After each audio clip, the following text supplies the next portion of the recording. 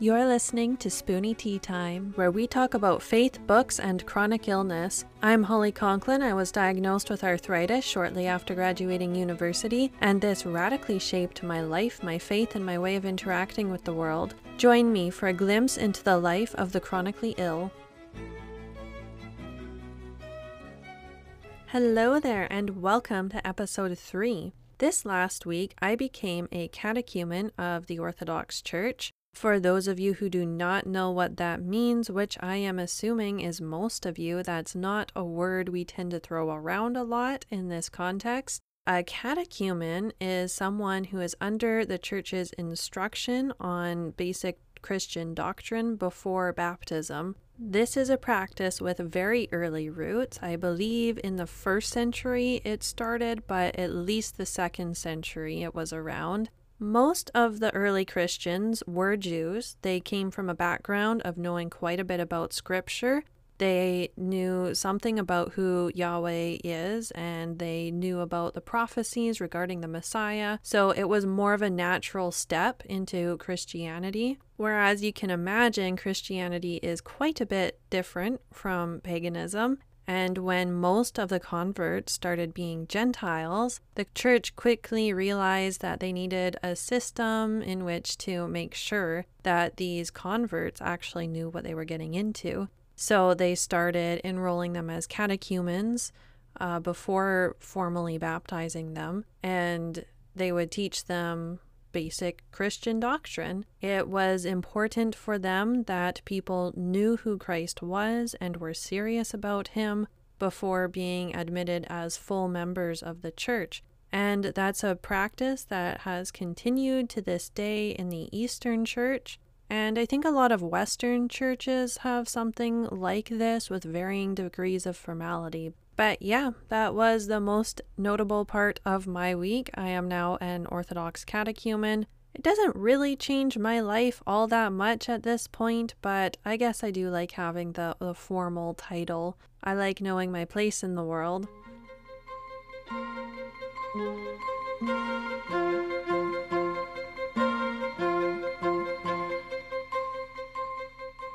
I just finished Elantris by Brandon Sanderson. I have grown quite fond of Sanderson this last year, and I've only read a few of his books, but I have enjoyed them all quite a bit, so I've started buying any that I find on sale, on Audible mostly. And this one I got on a 2-for-1 sale along with Warbreaker, so I'll be reading that one next.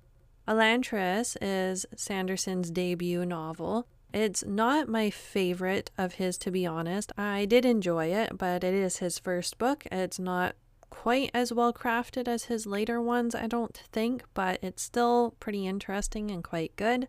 And now for a spoiler warning. While I would never give away anything that would ruin a book for me, I know some people have differing levels of sensitivity to spoilers, so if you really hate spoilers, do not continue listening to this. I will be talking a little bit about the big picture ending of the book and whatnot, but all the little details and twists and turns I will remain silent on. As Brandon Sanderson put it, this book is about a prison city for zombie lepers. I really liked that description. So this prison city he is talking about is Elantris, which used to be the city of the gods, essentially. So there was this land, and mysteriously various people, there's no predicting it, would suddenly become shiny and powerful and not quite immortal, but along those lines. And they would have these magic abilities and all that, and they were called Elantrians, and they all moved to Elantris, and it was this glowing city filled with godlike beings who seemed to never die, and they were worshipped as gods, and these little cities formed up around Elantris and grew prosperous because of the Elantrians. But one day, 10 years before the book starts, suddenly everything falls to pieces. There's a great earthquake, and all the Elantrians are, instead of glorious gods, are reduced to zombie lepers. Essentially, all their hair falls out, they get all these splotches on their skin, and their heart stops beating. So instead of gods, they become a plague, and Elantris becomes a prison city for them. And anyone who randomly becomes Elantrian, which still happens, gets sent to this prison city. And the story follows Prince Raoden, who wakes up one morning as an Elantrian, gets shoved into this city, and everyone thinks he's dead, but he's not. And he tries to make the most of his situation and bring hope and light to this dying city. And he has his work cut out for him. So the thing about these Elantrians is that they can't die, but they also aren't really alive, so they're not healing. So anytime you get a scrape or a bruise, it's there to stay. So you can imagine over time, the longer you're living there, you accumulate tons and tons of little scrapes and bruises, some people even worse, broken limbs, but you're not healing and you're not dying. So eventually these people almost inevitably become insane, and they just succumb to their pain and cannot function, and their mind just goes completely away. And this is something that Raoden is trying to fight against and bring hope to this dying city that's just full of despair and pain. And there's some other drama happening in the outside world too that's quite interesting, but I'm not going to bother talking about it for this podcast because I think that Elantris itself is far more interesting. As someone with chronic pain and fatigue, I really connected with this city for obvious reasons, all the pain and, well, they're also quite fatigued, and that despair and hopelessness. So I connected to the story as a Spoonie, but honestly, I think I connected even more so as just a human being. The more I think about it, the more powerful an image Elantris is of every fallen human being. According to scripture and traditional Christian teaching, we are created to be essentially gods. I think the scripture actually uses that kind of terminology, small g, of course, don't panic. But faithful Christians are called sons of God, and Christ says that we will be equal to the angels, and we're called a royal priesthood and kings and all that. So we do have this glorious destiny, which I think is reminiscent of the Elantrians at their full glory as well, where you see these beings who are shining. They all glow, they have these powers, they're godlike in a lot of ways, and that's what we would have been if we didn't sin and reject communion with the God of life and glory and all things good. And so reading that book, I can really feel the pain of the Elantrians who used to have so much beauty and glory and are now just withering away as zombie lepers with no hope. But of course, in the book, they do end up having hope. And here's where the spoiler comes in, although I think it's pretty obvious that Elantris is going to recover. The prince is able to figure out why everything fell apart. In a Christ kind of moment, he also essentially dies, and when he wakes up again just long enough to fix the problem, and all these zombies wake up in their full beauty and power and save the world or whatever. And I almost cried at that part, to be honest, because it's something I crave so much. Again, as a Spoonie, but also just as a human being and a Christian, we do look around and we are fallen and we are a far cry from what we're supposed to be. And I think we all crave that, even if we don't recognize it. And it's such an amazing hope that Christians have that this isn't the end, that we will reclaim that glory if we stick to God and His promises. And it's going to be even more amazing than what happens in Elantris. And I am stoked about that personally. And this book has helped me recover some of that hope that I often lose daily. So I appreciate it for that, and I think it's worth thinking about and reading and remembering that this is ultimately all of us.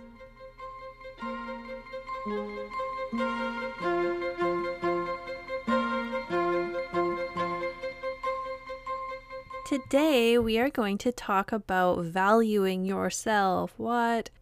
I really struggled with knowing how to title this episode. I'm not a huge fan of some of the self-esteem movements out there. I don't think they do a good job of actually addressing what gives life and humanity value. I settled on calling this the glory of humanity because I've already overused that word glory in this podcast. It seemed fitting, and we are glorious, and we do need to reflect on that, especially when we're going through dark times where we're developing chronic illnesses and crap and feel like we're useless, which, if you're anything like me, you've definitely felt from time to time, possibly even if you don't have a disability. If you haven't already guessed, this is a topic close to my heart, and I really never expected it to be. I grew up in an evangelical household. I've mentioned that before, and I did grow up believing probably much better things about humanity than the average person in our culture. For example, I was never raised to believe that I was only worthwhile if I looked a certain way or acted a certain way. I didn't feel bad about being an introvert or not caring about my appearance that much and things like that. And so I was, I think, a fairly well-adjusted teenager, especially compared to a lot of the other ones out there. It's heartbreaking to see how worthless people think they are. And I did spend some time in a pretty Calvinistic church, and I do understand some of the, human depravity side of things. We are fallen and broken, and we rejected God.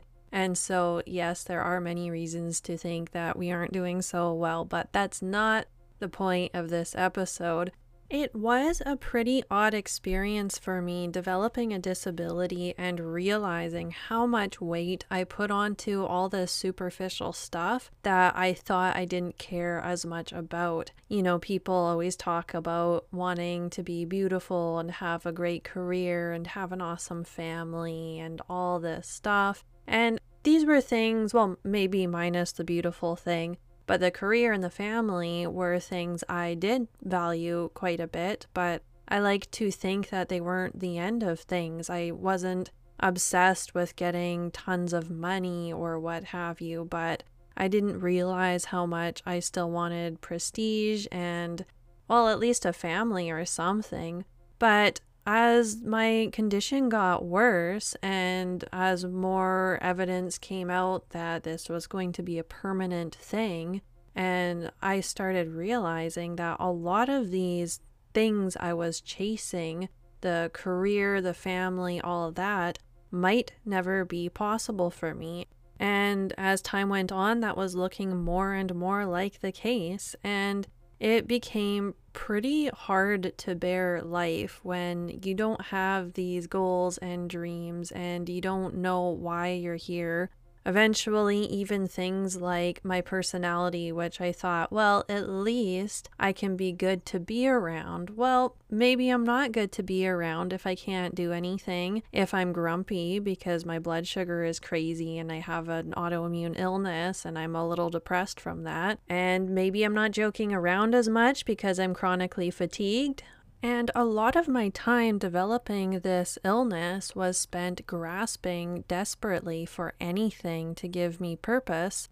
I did everything I could to keep working and creating and trying to be as functional as possible so I wasn't just a blob sitting in the corner draining my parents' resources. I wasn't always very successful at these things, though. I had a lot going against me. And the less I was able to do, the more I grasped at things that I never thought I would care about. For example, I mentioned that I've never cared that much about what I looked like, but suddenly, when I couldn't do anything else, I found myself really upset when I developed inflamed acne, because it felt like the last thing I had was a clear face, and if I couldn't do anything else, at least I could be cute or something, but often that wasn't even possible. Ultimately, though, I am quite thankful for these experiences. I don't think I would have realized how much I was overvaluing a lot of these lower things if I hadn't had them all taken away from me.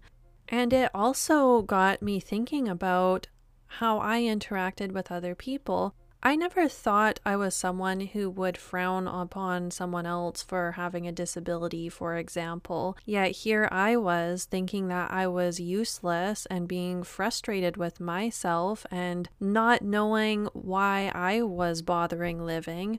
And what does that say about my attitude towards anyone else with my illness? How can I tell someone else that their life has meaning if I don't think my own does? In general, I think our society does a very, very bad job of preparing us for these kinds of situations. We live in a culture that says if your baby is going to be born with a disability, kill it.